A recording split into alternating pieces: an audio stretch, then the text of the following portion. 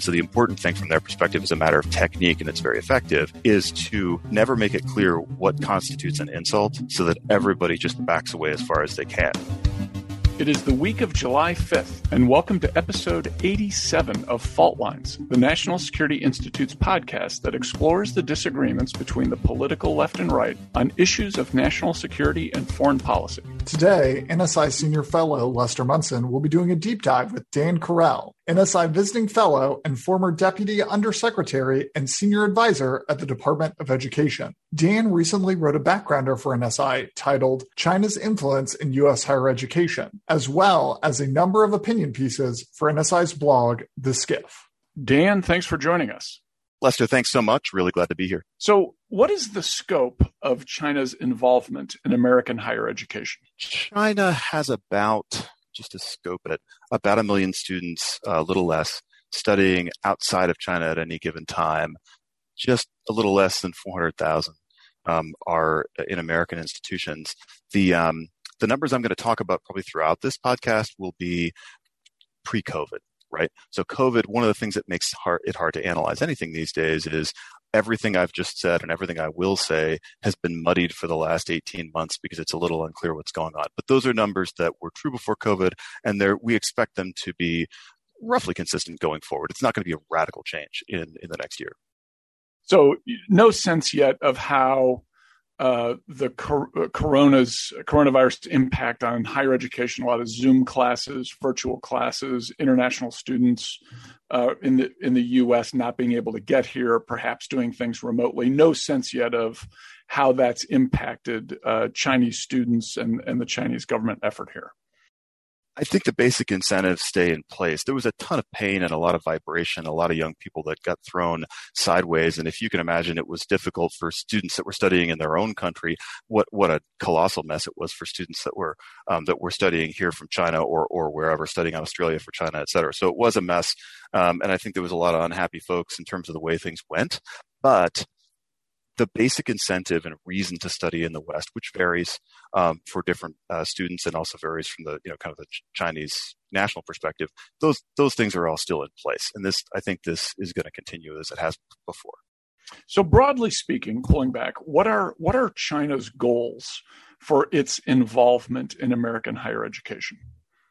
I think naturally, whenever you talk about what China's goals are, needless to say, it's complex, and it's a complex system over there. And so even if you were to say, like, what are the CCP's goals? Well, there's disagreement within it, et cetera. So I'll just caveat that up front and say, roughly, you have Chinese families who on the one hand will pretty consistently say, and this is really for undergraduates, and of the, let's call it for round numbers, 400,000, it's less than that, it's like 380. Let's say 400,000 students, maybe 250 of those or more are undergraduates. I think that the overall feeling there is a lot of Chinese families have the resources and the ability to get their kids out of the Chinese educational system, and they're not a big fan of the Chinese universities. The footnote on that is that in all likelihood, what happened was their child didn't get into one of the top, roughly, 9 or so top universities in China. And so at that point, it's let's get them out of town, let's get them out of the country.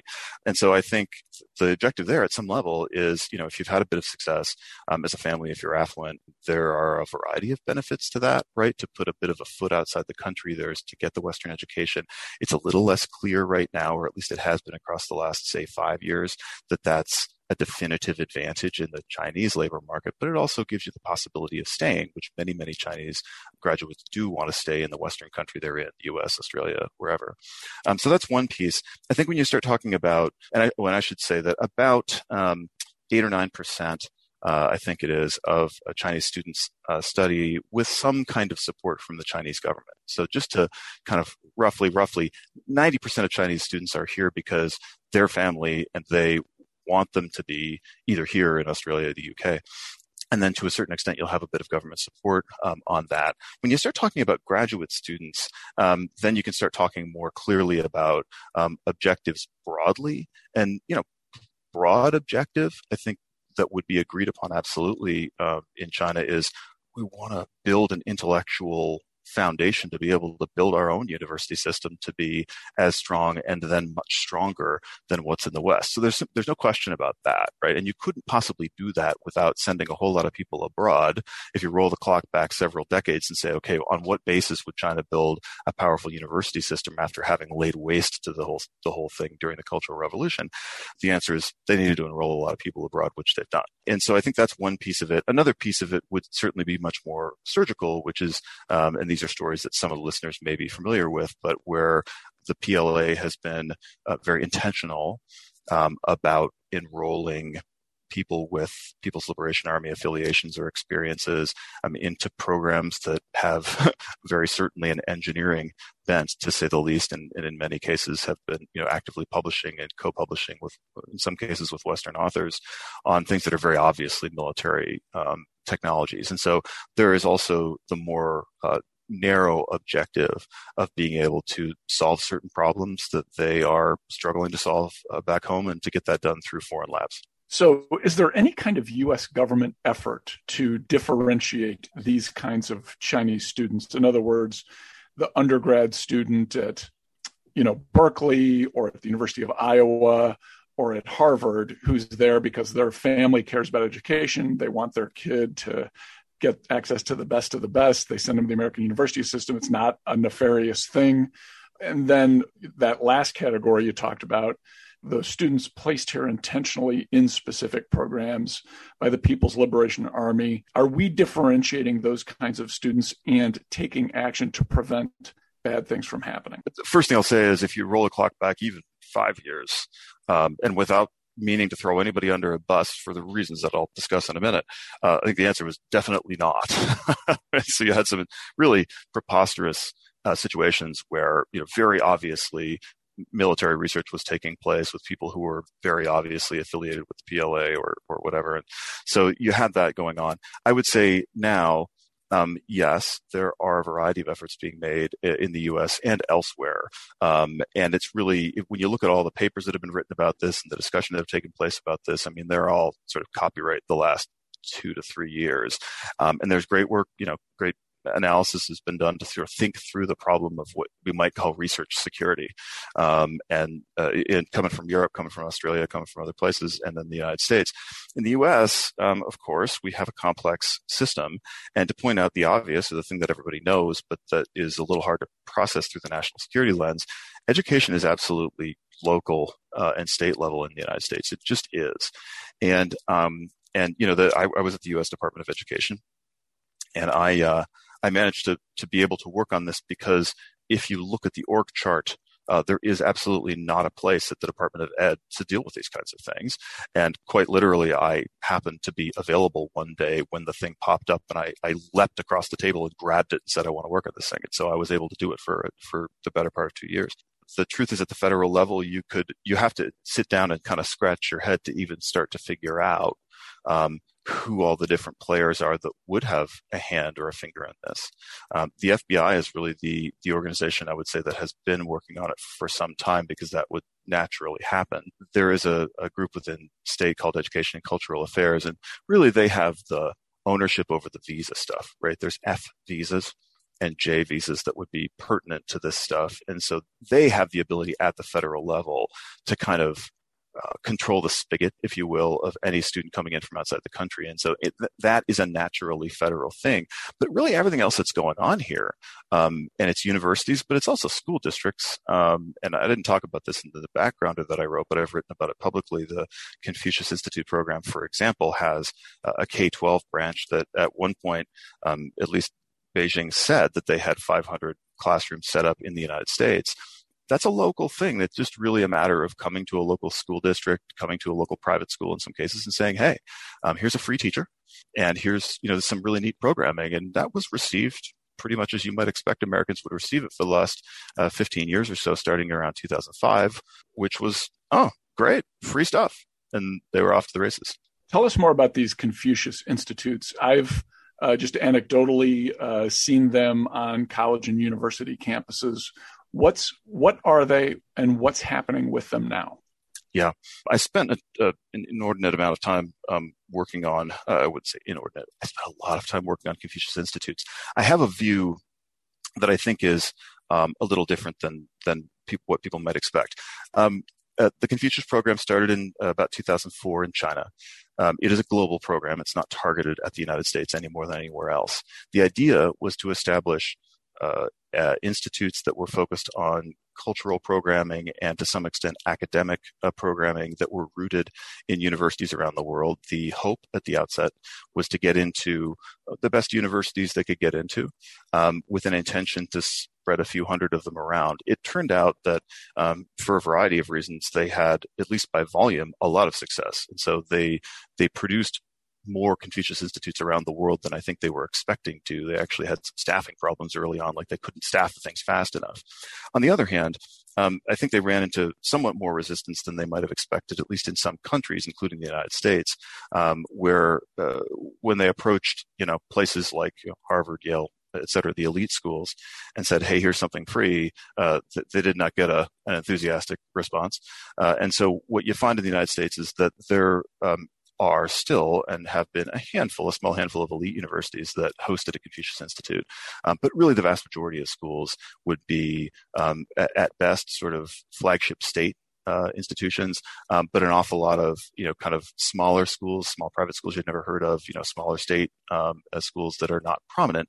And so the CCP was certainly willing to settle for that and continue to play the volume game. And I think at the peak, they got around 110 of these institutes in place. The contrariness of my view is that I think there's been a rallying cry on these things because they're visible, that, they're a den of espionage and they're a threat, et cetera.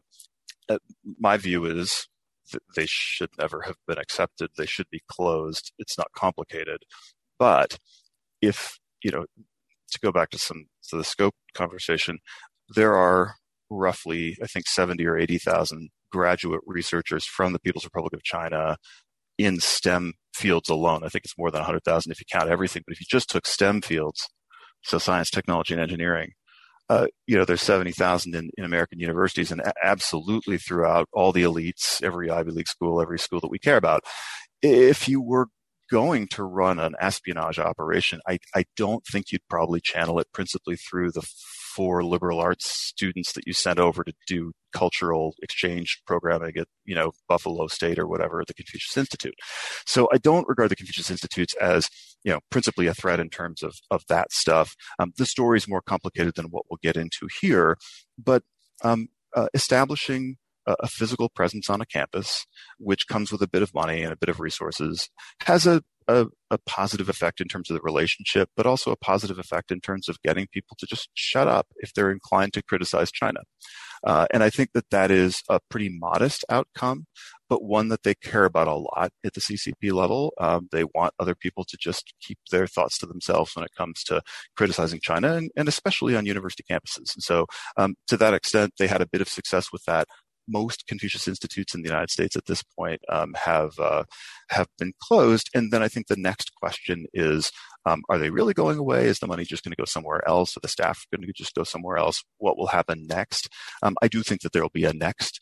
And so we'll see what happens there. But for the moment, that particular program is in retreat. So Dan, as I recall from years ago, college students can be a little bit rebellious and fight back against the power structure. How does the People's Republic of China monitor or keep track of what its students, whether they've planted them or whether it's a little less Machiavellian? How do they track Chinese students in the United States? And is that a concern? It's very definitely a concern.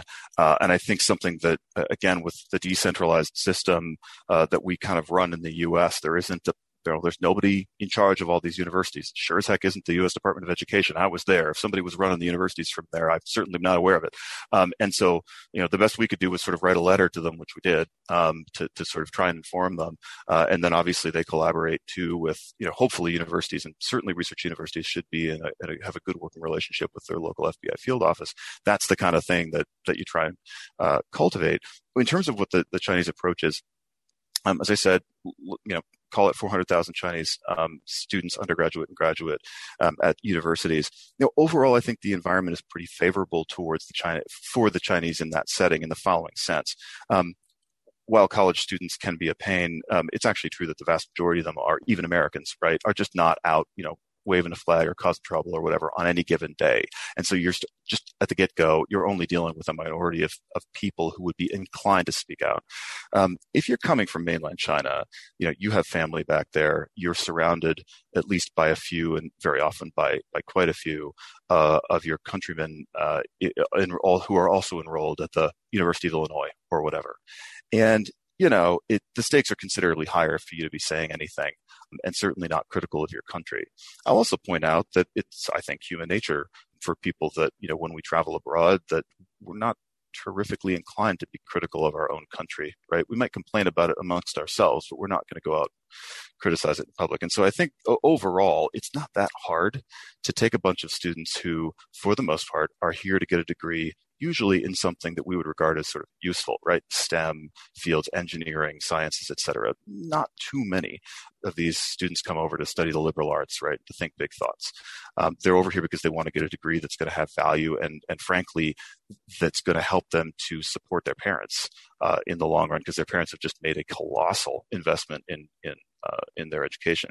So there's that. And then against that backdrop, there naturally arises, and it's coordinated probably a little bit through the consulates and through other things, but there naturally arises a thing called the Chinese Students and Scholars Association at any given school. It's just a student group, right? And like student groups, sometimes they're there, maybe the next year it's not there, whatever, but it's a student group. And the Chinese Students and Scholars Associations are well known to consistently be in communication with the local consulates, the Chinese consulates, to get a little bit of, just communication back and forth. The CSSAs, even if they didn't exist, frankly, the Chinese students have been briefed, and because they all know that this is the deal, that they should be, watching out for each other and making sure that they're all kind of staying on side, if you will. The CSSAs formalized that a little bit. And, as you can imagine, you're a Chinese student studying abroad in wherever, Sydney, right? Or, University of Chicago. When the CSSA has a little wine and cheese reception and you kind of go, or even if you don't go, it's a reminder that, you can never leave. And so that's kind of how it gets run. There certainly are cases, there's not that many, because there don't need to be very many, where students' parents have been visited back home, in some cases the next day, after they make a comment on campus or possibly in class. And, you do that a few times.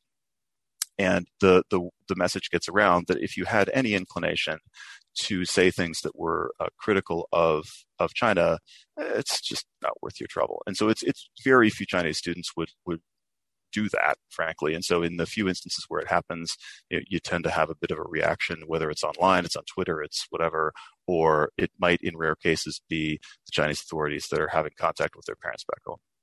What are American universities doing if they find out about something like that happening on their campus?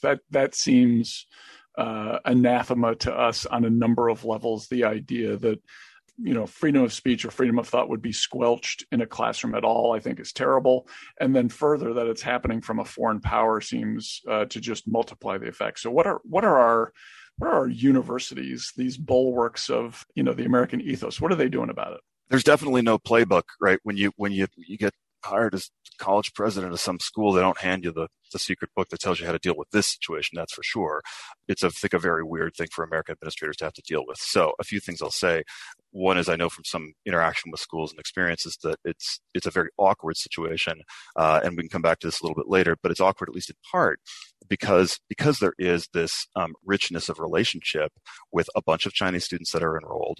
They may be the ones whose free speech is being controlled, although very normally I would say that that's not a visible thing, because they're just preemptively censoring themselves across the board. And so you have a lot of revenue that's dependent upon China at some level. You probably have gifts and money that's coming in from sources in China that may be more or less associated with the government. So there's that. And then you have this concern about free speech and possibly even the repression of your students' families or possibly the students themselves. And there are cases like that, right, where students fly back to China and because of things that they've done or said while in the United States or in Australia or other countries, they get, disappeared, or they have, their passport taken away, or they're told never to go back, or whatever, otherwise disciplined. So you have those situations. What do? I mean, one thing that has started to happen recently, and I know, in terms of public reports, what's available, Oxford, Princeton, some other schools have either at the institutional level or at the level of certain departments, started allowing students to either take oral exams. And I've heard stories of students that have asked their professor if they can take an oral exam. In other words, they do not want to reduce anything to writing, because if you reduce something to writing, at least now formally, there's two problems. One is the practical problem of, if my classmates, if my other folks find out, then I could have a real problem back home. But number two is formally, it's very often, if you have any kind of a difficult opinion, you'll be in violation of the Hong Kong national security law, which has extraterritorial provisions. And so, if I were to say to you right now that I think Hong Kong should be democratic and possibly should secede from China, then I've just right here violated the Hong Kong national security law, right? And so students that are being asked to, what we would regard in the West as take a normal, political science exam or something, or if they're studying China in some way, their answer to the exam question can actually violate Chinese law. And so there is a little bit of, well, could you take an oral exam? Can we allow you to, hand things in with, some professors are giving students numbers, like code numbers, so that the whole class can hand in their exams that way. I mean, I wouldn't regard any of these as definitive solutions for how do we move forward? Because as I say, it's a mess and there's no clear way to do it. It's a little bit concerning that you'd have to have, but I think you have to extend that to all students, when probably the students that are most affected are just the ones that have family connections back to the People's Republic of China. You mentioned something earlier I thought was interesting, that colleges may be becoming dependent on tuition or other gifts associated with Chinese students. Are there any colleges or universities that are particularly vulnerable in that regard, or is this is just kind of broadly speaking, because there's so many tens of thousands of students, it really affects all campuses at least a little bit? Or are there some that maybe we should be a little more focused on? It's certainly concentrated. I don't think it's, those 400,000 students, and I'll talk about them in two different categories. Let's imagine the 250,000 undergraduates. They're not spread like peanut butter evenly across the American higher education landscape. There are, in ones and twos, Chinese students probably in most American schools, but in terms of real concentrations of more than a dozen or whatever, up into the hundreds, in some cases thousands, it really concentrates in certain institutions. Look, one thing I'll say about institutional budgets, whether it's a for-profit institution, whether it's a a university or whatever, is you don't have to drop 2 or 3% of your revenue from year A to year B in order to have everybody's pretty stressed out at the executive level, right? You're counting heads. And I know, having sat on boards of colleges, to you, every sort of $50,000 there is like another staff member that needs to be fired. That's life in any institution, and in higher ed, nobody likes that. And so relatively small amounts of money, once they've been given, when it's threatened that they could be taken away, relatively small amounts of money can be pretty powerful. So that's one point. Another point is a storyline in the Chronicle of Higher Education. I forget how many years ago it was in the last few, I think it was the University of Illinois CFO bought an insurance policy on the possibility that, and this was pre-COVID, this is, before whatever, on the possibility that some geopolitical thing might cause fewer Chinese students to enroll. And, University of Illinois is one of those places with a concentration. So they do have several thousand Chinese undergraduates that are paying, at a minimum, out-of-state tuition. And the University of Illinois has the great misfortune of being located in, Illinois. And so the state of Illinois, I could see the Wrigley Field in the background. The state of Illinois is not, as you might know, flush right now with money. And so they were a little worried about, hey, what happens if we have a reduction in enrollment of Chinese students? So when you have people's attention at that level, where they're literally taking out insurance policies on the possibility that you'd have fewer of these students enrolling, right, that they are considering a host of things, not just insurance, as to how do we keep these people happy? How do we keep these people coming back? They're our biggest customer. I mentioned that we've got something like, 250,000, let's call it, undergraduates. In Australia, the number, and listeners will probably know that Australia is a little less than 10% the size of the United States by population, by GDP. Australia has 160,000 total mainland Chinese enrolled in their universities. That's, I think, graduate and undergraduate. So let's just handicap it. They have 120,000 probably undergraduates enrolled in their universities. They have all the same considerations there, right? Paying significant tuition, just real cash flow stuff. They're massively more exposed than we are from a operational and budgetary perspective. And there have been some pretty stark occurrences down there in terms of universities very much siding against what we would regard as free speech on campus in favor of the concerns and sensitivities of their Chinese customers, if you will. And so I think that the concern in the U.S. is similar in the sense of, look, if you had 5,000 Canadians enrolled in your school, you'd still not want to insult them. That's just human nature, and I'm glad that we think that way. We shouldn't want to insult people. But, so we're going to do that no matter what, right?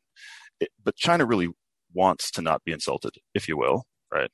They will take steps to suggest that you really shouldn't insult the Chinese Communist Party and the actions of China.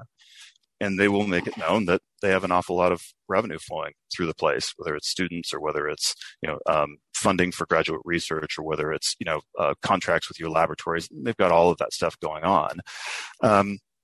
And so it has certainly the effect of putting everybody on the lookout for, hey, let's not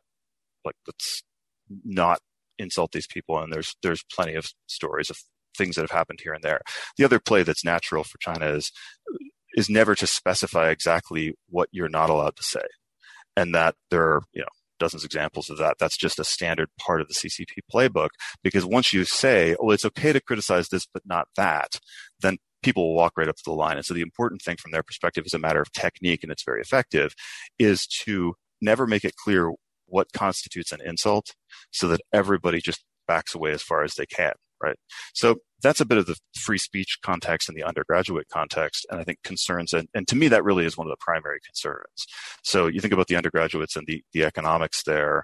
There are a few topics in the world right now more in need of attention than everything associated with China. And so, right, if the Canadians were trying to shut us up and prevent us from researching what was going on in Canada, we might be able to live with that, right? But it's not Canada, right? It's China that's trying to shut us up and prevent us from researching and writing about, et cetera. Dan, I think Canada is just trying to win a hockey game or two before they're totally humiliated by that team from Florida. I could be wrong. That's an NHL joke. It's a sad. No, absolutely. No, my childhood hero was Ken Dryden. Still is. I think he's still alive and kicking and doing well. He was the Montreal Canadiens goalie back in the heyday. So back when they were Major League. Yep. Back when they were dominant. Well, there you go. Yes, teams with the very idea of being beaten by a team from Florida is just terrifying. Dan, let me ask you about the kind of the other side of this. American students who go to China to study, whether it's for a few days or for a semester or a year or longer. Is there a similar thing happening on that side of the coin? I spent some time, and I will say I didn't really end up spending time working on this. I spent a good deal of time really thinking about it and trying to do some research and understanding it. There are relatively a lot fewer Western students at all in China. There are, though, a few thousand American students that would be there more often for a semester or a year, less often for the degree.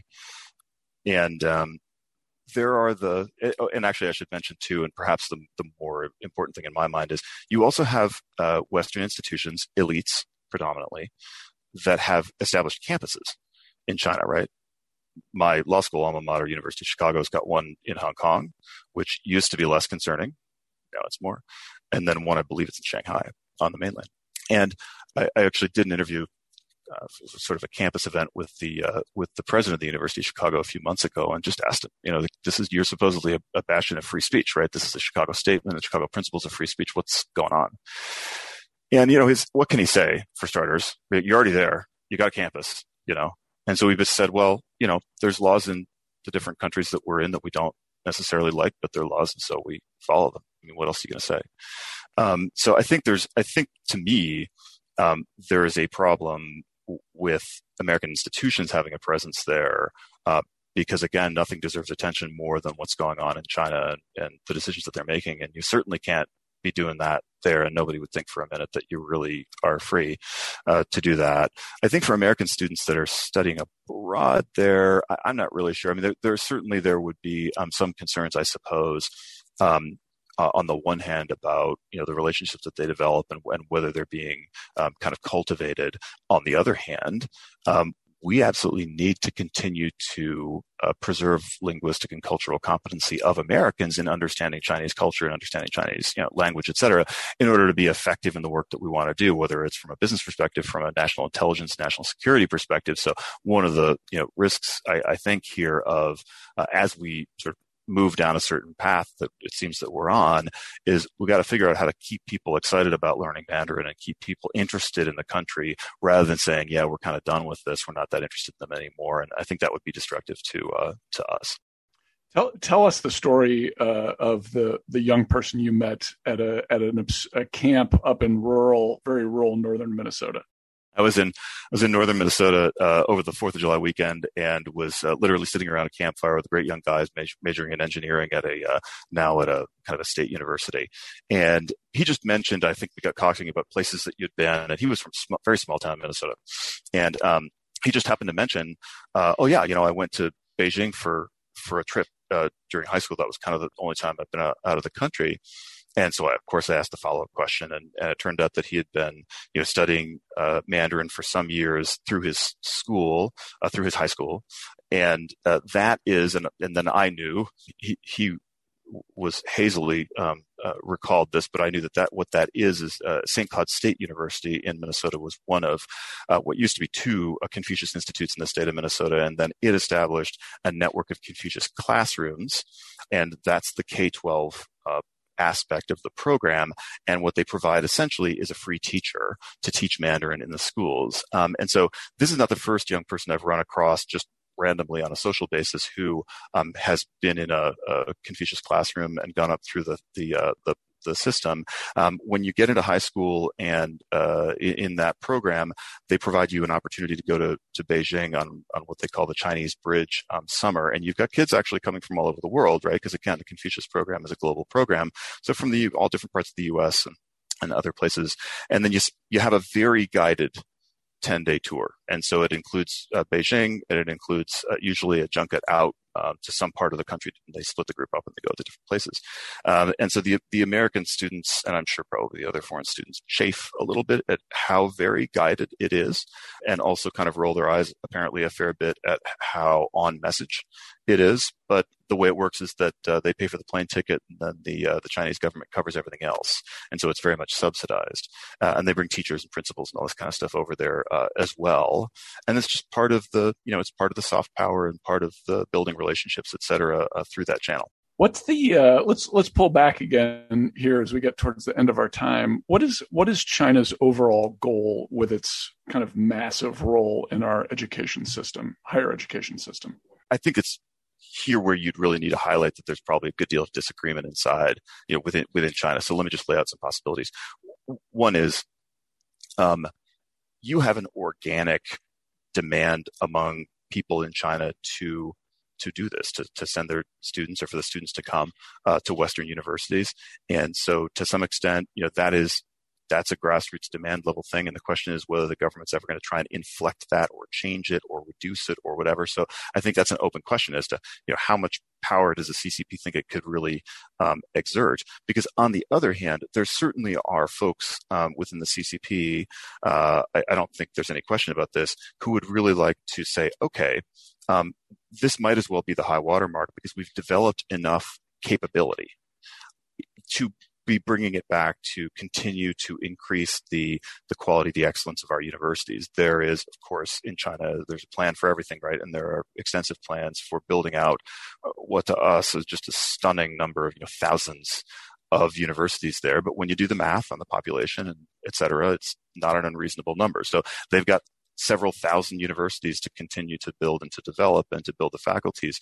And so I think you probably also have a faction over there that says, look, we've gotten what we need to out of this exercise.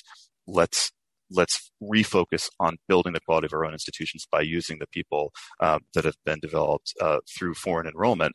And then the last thing I guess I'd say is not as easy as that, because not that many of the Chinese students who have gotten especially a graduate degree in the West, are interested in immediately turning around and going home to become a professor or whatever in China. It has turned out to be harder than they thought to draw them back home and build that system. And so that's where we've landed. That's basically the reason why you've ended up with some of these storylines that have become now familiar, where somebody's being prosecuted for having spent 9 months of the year at, some university in the United States, and then 3 months or 2 months of the year in the summer back in China, basically siphoning off intellectual property and dumping it into the Chinese lab. The initial intention of that program, that Thousand Talents program, was to draw these people home full time. They found out that wasn't so easy to do, that folks weren't necessarily interested in that. And so they came up with this hybrid approach that they followed pretty aggressively.